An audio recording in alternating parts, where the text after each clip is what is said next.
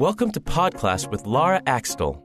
As an experienced educator, Laura explores the latest educational research and practical solutions from experts, educators, and parents with the goal of increasing knowledge, improving student outcomes, and creating connections.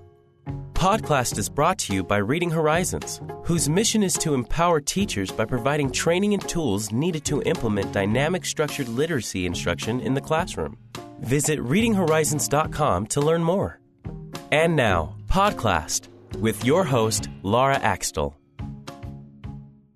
We're so glad that you've joined us for this episode of Podcast, and I hope you'll find today's conversation as interesting as I did.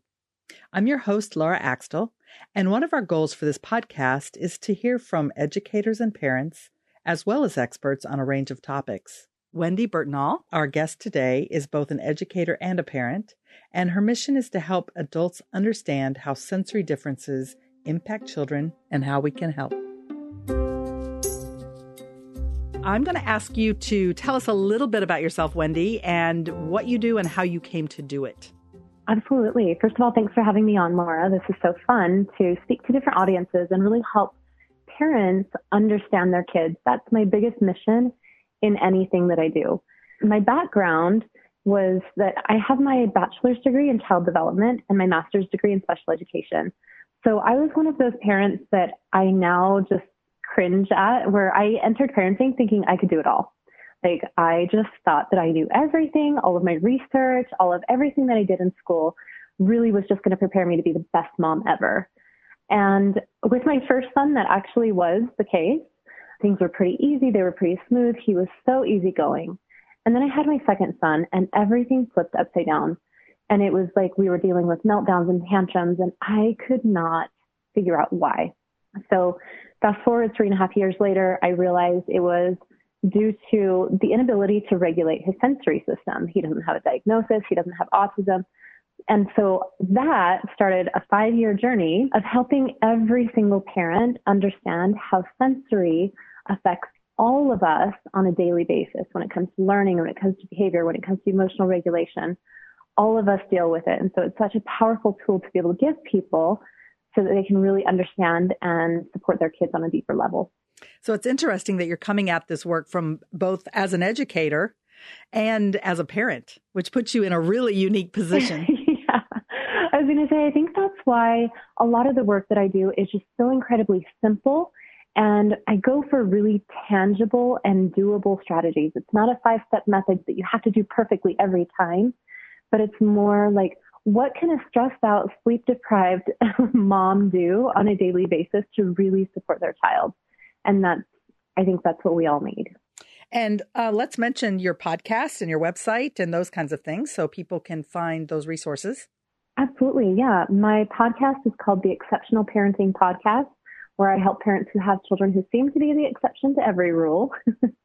And my website is theexceptionalparentingpodcast.com. I have a couple of programs where I teach parents how to understand and address really challenging behavior. And I call it challenging behavior because there's not always a perfect mold for it. It's not always kids with autism or ODD or dyslexia or anything like that. It's just certain behaviors can be really challenging, and there's key principles to all of those. And so that's what I love doing inside my group program. And you can find me on Instagram at Wendy Bertnall. Great. Could you start by talking a little bit about what are sensory differences? Well, we all know that we have a sensory system. And from what most of us have been taught, we all know we have 5 senses. Reality is they've discovered 9 senses, but 7 of them are the most commonly researched and ones that I teach in my program and the ones that affect kids most often. So when I say that there's a child who has sensory differences, what I mean is that their senses aren't always regulated. So they're either getting too much of something or not enough of something.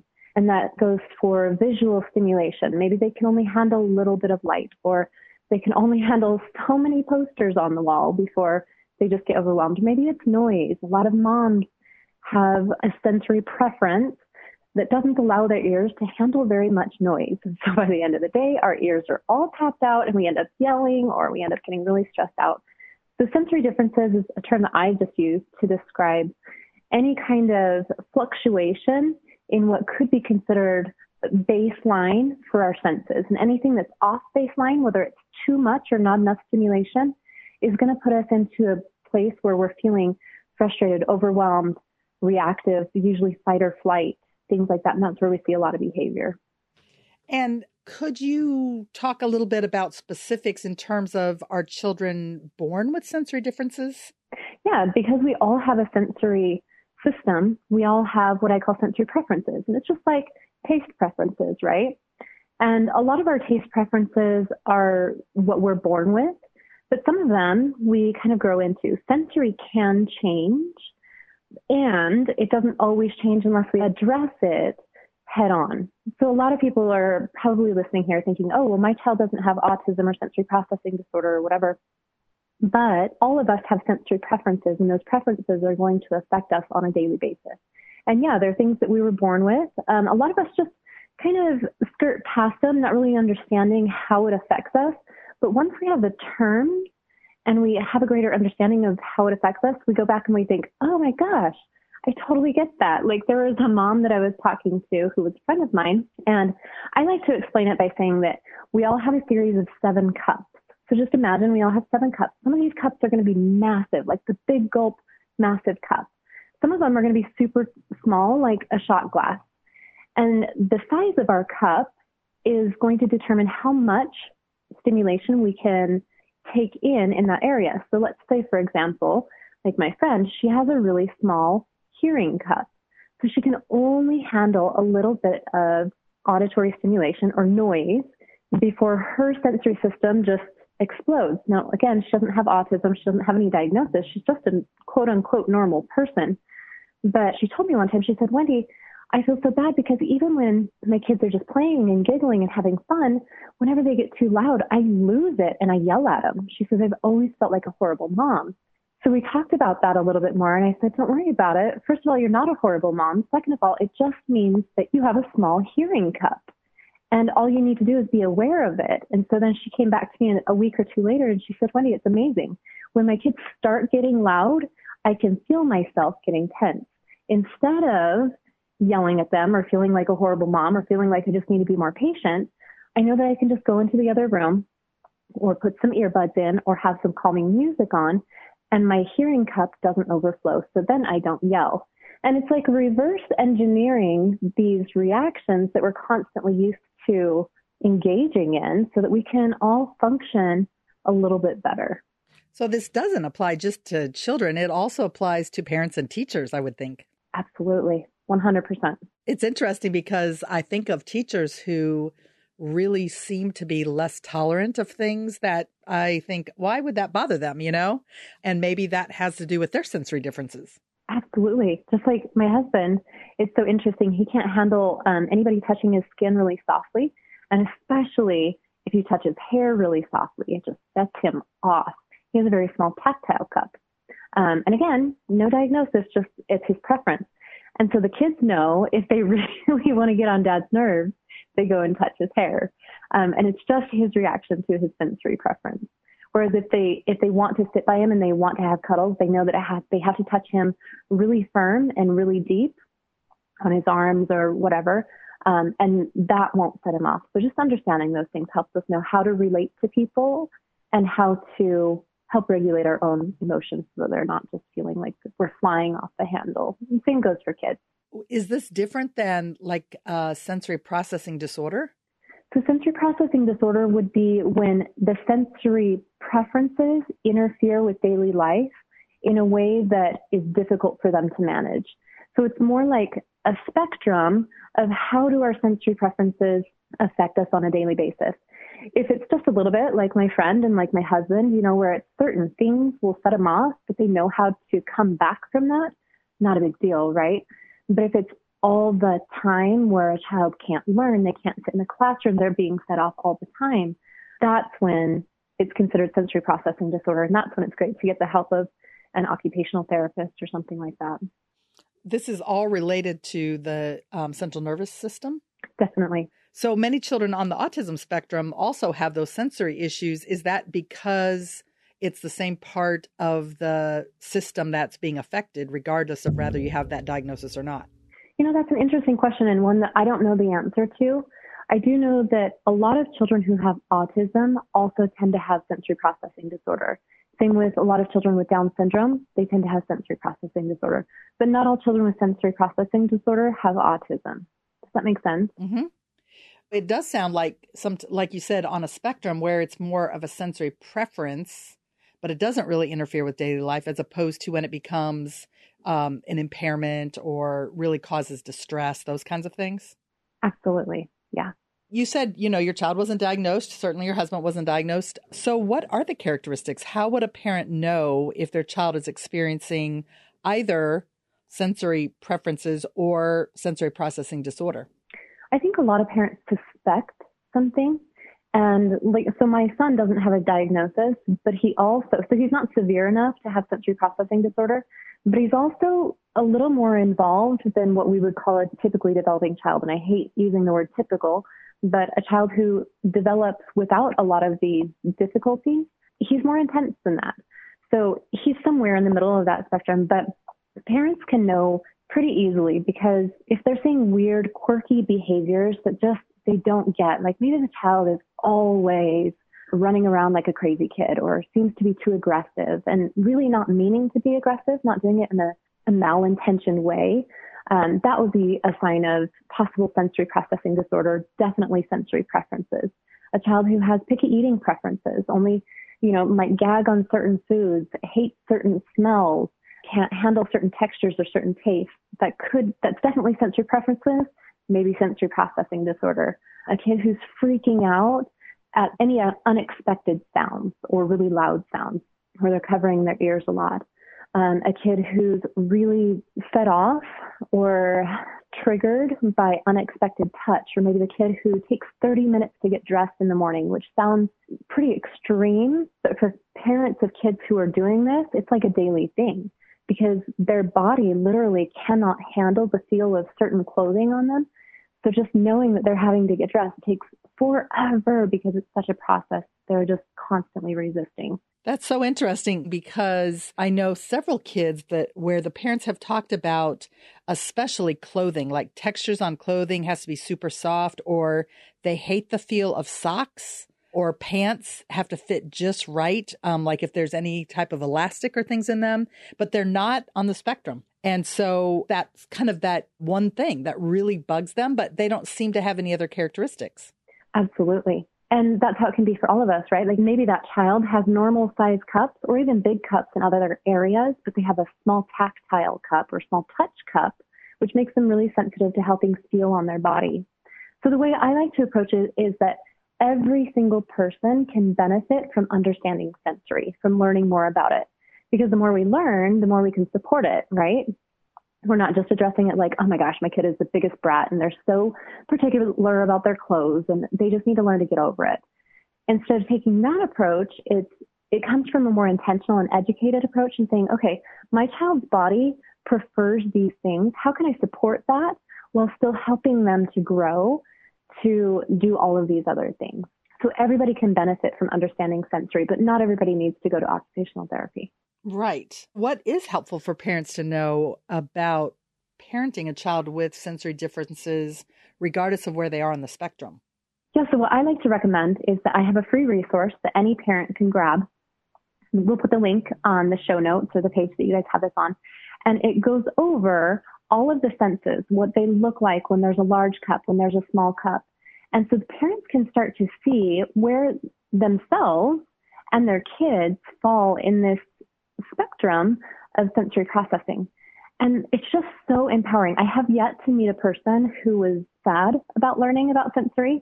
It has definitely impacted and empowered so many parents to start avoiding a lot of the meltdowns or the tantrums or the freakout sessions or the power struggles that can come from trying to push your child through it or trying to treat it as just behavior.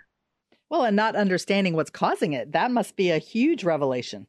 Absolutely. Because like you were saying, that kid who is really particular about his socks or the way that his clothes fit, in a lot of our minds, it's like, kid, just get over it. Like, I never had these problems. I don't understand why you're so particular. Or maybe if I were just more strict and didn't give him so many options, maybe he wouldn't be so particular. And it's easy to get down on ourselves or hard on our kids for things that we don't understand. But when we have that understanding, it's so much easier to address it for what it is and support it and help them work through it. So do you find that what works for supporting those kids at home is, first of all, just to be aware of, what sensory differences they may have or sensory preferences, and then to find ways to kind of accommodate around that? So like the parent who said, instead of yelling, I'm just going to listen to music or wear earbuds or something like that. And the same kinds of things for your kids, just finding what works for them. Absolutely. And a lot of parents get nervous about this part because then they think, oh, are we just being super passive and letting our kids dictate everything that they do? Because not everybody is going to walk on eggshells for them. And it's really not that. It's more of just understanding how their body works and providing opportunities to function to their best ability within those preferences. For the things where they're more sensitive, we either limit their exposure to those. For example, my oldest son, he gets migraines if he's in the sun for too long.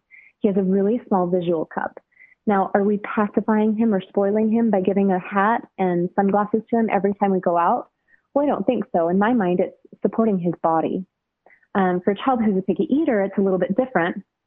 The approach that we would use would be slightly different, but it's definitely not a forceful approach where they're just going to learn their lesson or they're just going to figure it out. It's definitely full of support and empowerment and education, just like you said. Because it's not something that the child can control either, really. Absolutely. After a short break, we're going to continue this discussion. Podcast is brought to you by Reading Horizons, the creator of a structured literacy program for beginning readers, struggling readers, and English language learners of all ages. By combining data-driven software with teacher-led instruction, students receive a targeted reading support that leads to rapid improvement. Visit readinghorizons.com/trial for 14 days of free access to our software. The other thing is that, most teachers would say that they've had like little or no training on even sensory processing, much less sensory issues that are not really diagnosable. What do you think teachers need to know, because they have those students in classrooms all the time, and the fire alarm goes off? So if their auditory cup is really small, or something shifts in the schedule and they have to everything gets switched around, what do teachers need to know about this, do you think? That is a really great question. And I have, with an occupational therapist, we created a program that's called Sensory Solutions, where you can create solutions for your child to support their sensory preferences throughout the day. And we've had so many teachers take that and say, oh my gosh, that's helped me so much. Because then I think the power in this is that they see past the behavior and to the actual root of what's causing it. And so I think first, teachers just need to know the general understanding of the sensory system. And second is how to prepare children to start understanding that for themselves. And it sounds like a long process, but really kids can start to verbalize, my ears don't like this. My body doesn't like being touched like that. I prefer tight hugs. Kids can start to verbalize those things as soon as they can speak those words and as soon as those words are given to them. So empowering teachers to then be able to give those words to the kids, it helps the teachers so much, because then the kids are advocating for themselves and saying, hey, my body just needs a little break right now. Or my ears can't handle this right now. I need to go for a walk, or whatever it is. The kids can start empowering themselves. And then, like you had mentioned too, we can also prepare kids for things like the fire alarm or things like that are going to go off. Maybe, that includes handing out headphones to kids who we know are going to be sensitive, or letting them know, hey, we're going to be in the building for only 2 minutes. And then as soon as we get outside, it's not going to be noisy anymore. So why don't you be the first one in line when the fire alarm goes off? Whatever it is, there's so many options to help us and teachers to be able to know how to support those kids through those preferences so they don't have to fight against it. And do you find that with so many more students with autism or other sensory issues in schools, that I know that some schools have created like sensory walks. So if a kid really gets overwhelmed, they can go out in the hallway and they actually do all these different activities like push-ups or, hopping or something like that to kind of help, or just having quiet rooms or a beanbag to sit in, things like that work, very well to help calm students who already are identified with sensory issues. But is there something that schools could just do or teachers could be aware of in terms of creating those environments in their classrooms, or like even dimming lights, those kinds of things? Absolutely. And again, it's going to depend on the kids' sensory preferences. So having each teacher have this general understanding of how to see certain things, if they see a kid kind of squinting their eyes a lot, like that might be an indicator of poor vision, right? But it could also be an indicator of a child who has a really small visual cup. And so maybe dimming the lights would be a great thing. Or a kid who's covering their ears all the time. I think one of the things that's hard is that a lot of times the only kids who are being seen and supported in their sensory preferences are the ones who are on the extreme end who have the diagnosis.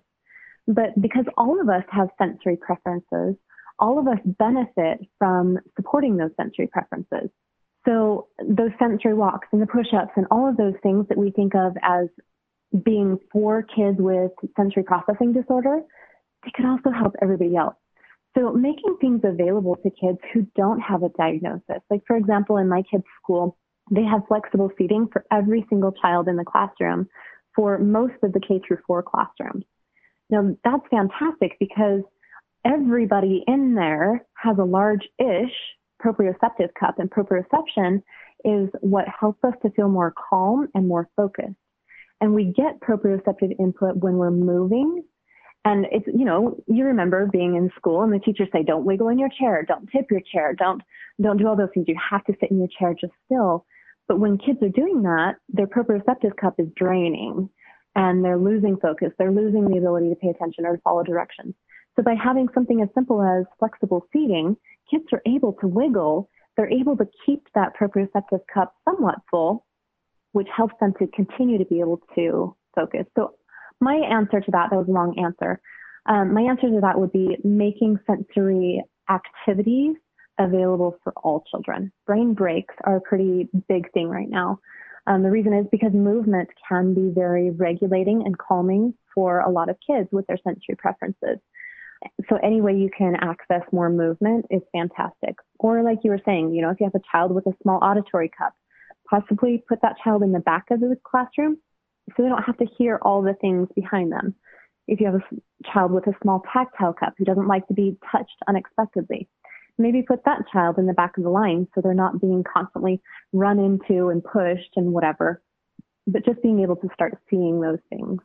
Well, this may be a radical idea, but what about teachers who, when they're doing those, enrollment forms, tell us something about yourself or your child, parent conferences? What about if they asked, does your child have any particular sensory issues, or is there anything that, makes them uncomfortable in terms of senses, and gave some examples? Wouldn't it be great if people started asking that and could know kind of what to be aware of to prepare better for children in their classrooms? Laura, I love that idea. And like you said, it's a radical idea. It's so simple and something that could absolutely be done to help support all of those kids. Yes, absolutely yes. One thing that I feel like is really important for everybody to know is that sometimes when people hear the word sensory, again, they put it in buckets and think, oh, that's only for kids with autism or only for kids with sensory processing disorder. In reality, like we've said before, we all have a sensory system. So understanding it is beneficial for us all.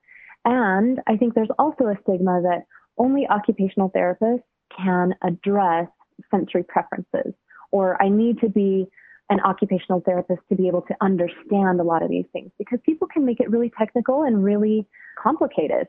But the truth of the matter is that sensory is as simple as understanding the way that our body works. And it's just like understanding emotions. It might require a little bit more talking through things or addressing things in a different way or learning a different vocabulary. But once we do it, it just empowers us to be able to function better, to be able to work together better with our children.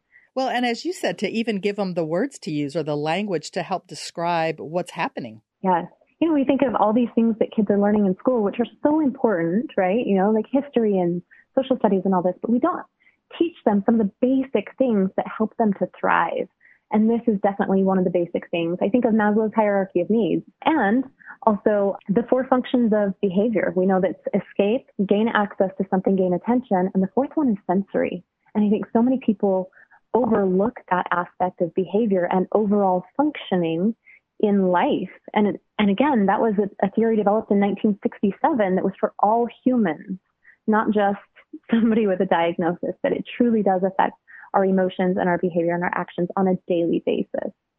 Let's bring it back to your child. What would you describe as like the biggest thing that changed for you in parenting your child once you were aware of all this? So one of my favorite authors is Alfie Kohn, and he says that he developed this process where he went from doing to his children to working with his children. And I would say that sums up exactly what happened for me. It was initially my son was freaking out over things that I just thought were silly or stupid or that I didn't understand. He would freak out if he wasn't outside. He always wanted to be naked. He was just super sensitive in his emotions. And it was either like he was super happy or he was freaked out, not happy. And everybody knew exactly what emotion he was having.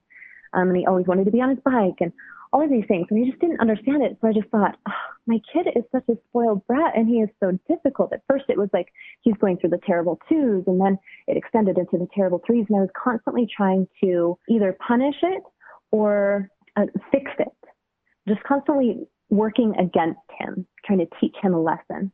And then I realized it was sensory. And it wasn't that I started giving in to his meltdown, but I started seeing why they were happening. So then I became more proactive. And so when he started saying, hey, I want to go outside or I want to go ride my bike, I knew that was his way of saying my body needs to move. And instead of being like, I need to do some laundry, I can't do this, why are you always, just getting irritated by it, I could understand the reason for it. And I'm not going to be the one who says that everything is rainbows and butterflies. I mean, he's still a very sensitive kid and he still wears his emotions on his shoulders. But it's so powerful to see him now. He's 10 years old and he'll say, Mom, I'm really disappointed. He's got big crocodile tears in his eyes. And so then we work through that. Or Mom, I'm just really frustrated. Or Mom, I just want to go ride my bike. And so instead of acting out his emotions and me kind of fighting those or trying to fix them, now he's speaking his emotions and his sensory preferences. And together we're able to work through those most of the time. And so have you helped to educate his teachers about what works not only for him, but might also apply to other kids? Yeah, and that's kind of a funny story too. So when he started kindergarten, I made the mistake of going into it saying, hey, my kid has sensory differences. Here's how to help him. Here's what he needs. Here's what it is.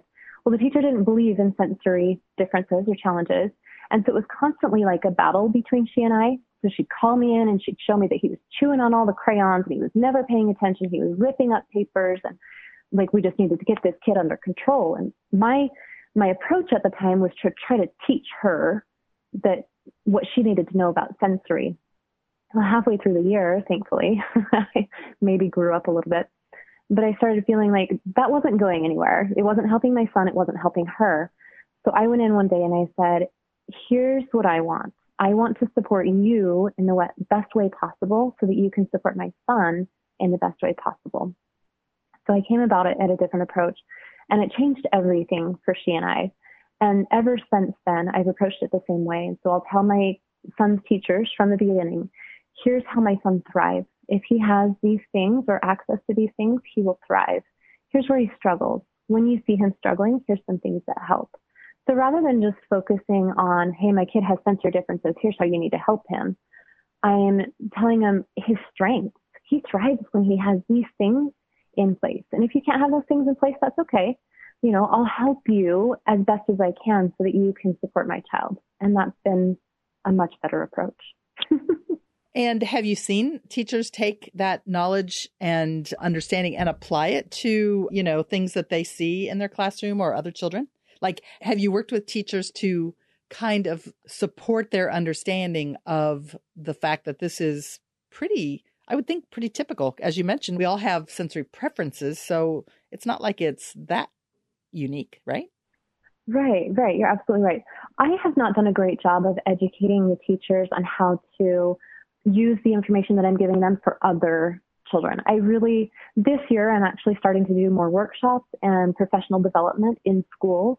So I'm going to different schools and training their teacher on what sensory processing is and how it affects kids in school and things like that. But on a one-on-one basis, I have not done a very good job of that. But I definitely could. And that's probably something I should look forward to in the future. Yes, we're going to have another podcast call in a year and see what's happened. Yes.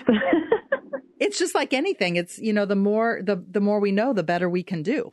Absolutely. And teachers need all the help they can get, right? Absolutely. It's a tough job. Yes.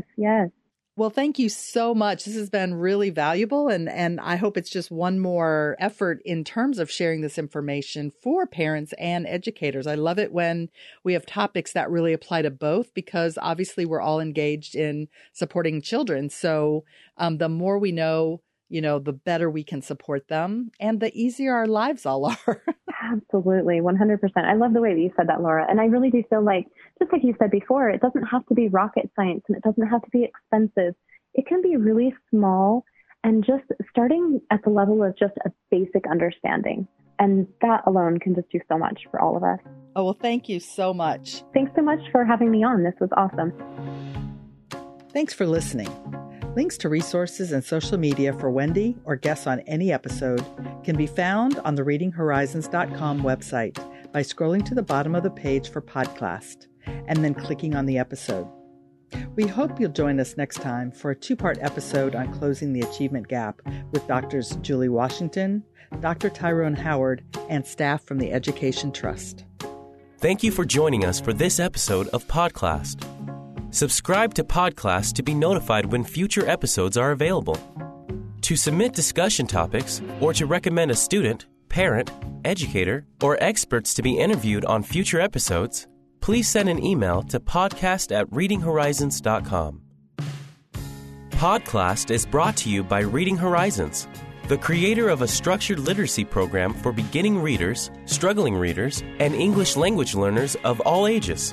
By combining data-driven software with teacher-led instruction, students receive a targeted reading support that leads to rapid improvement.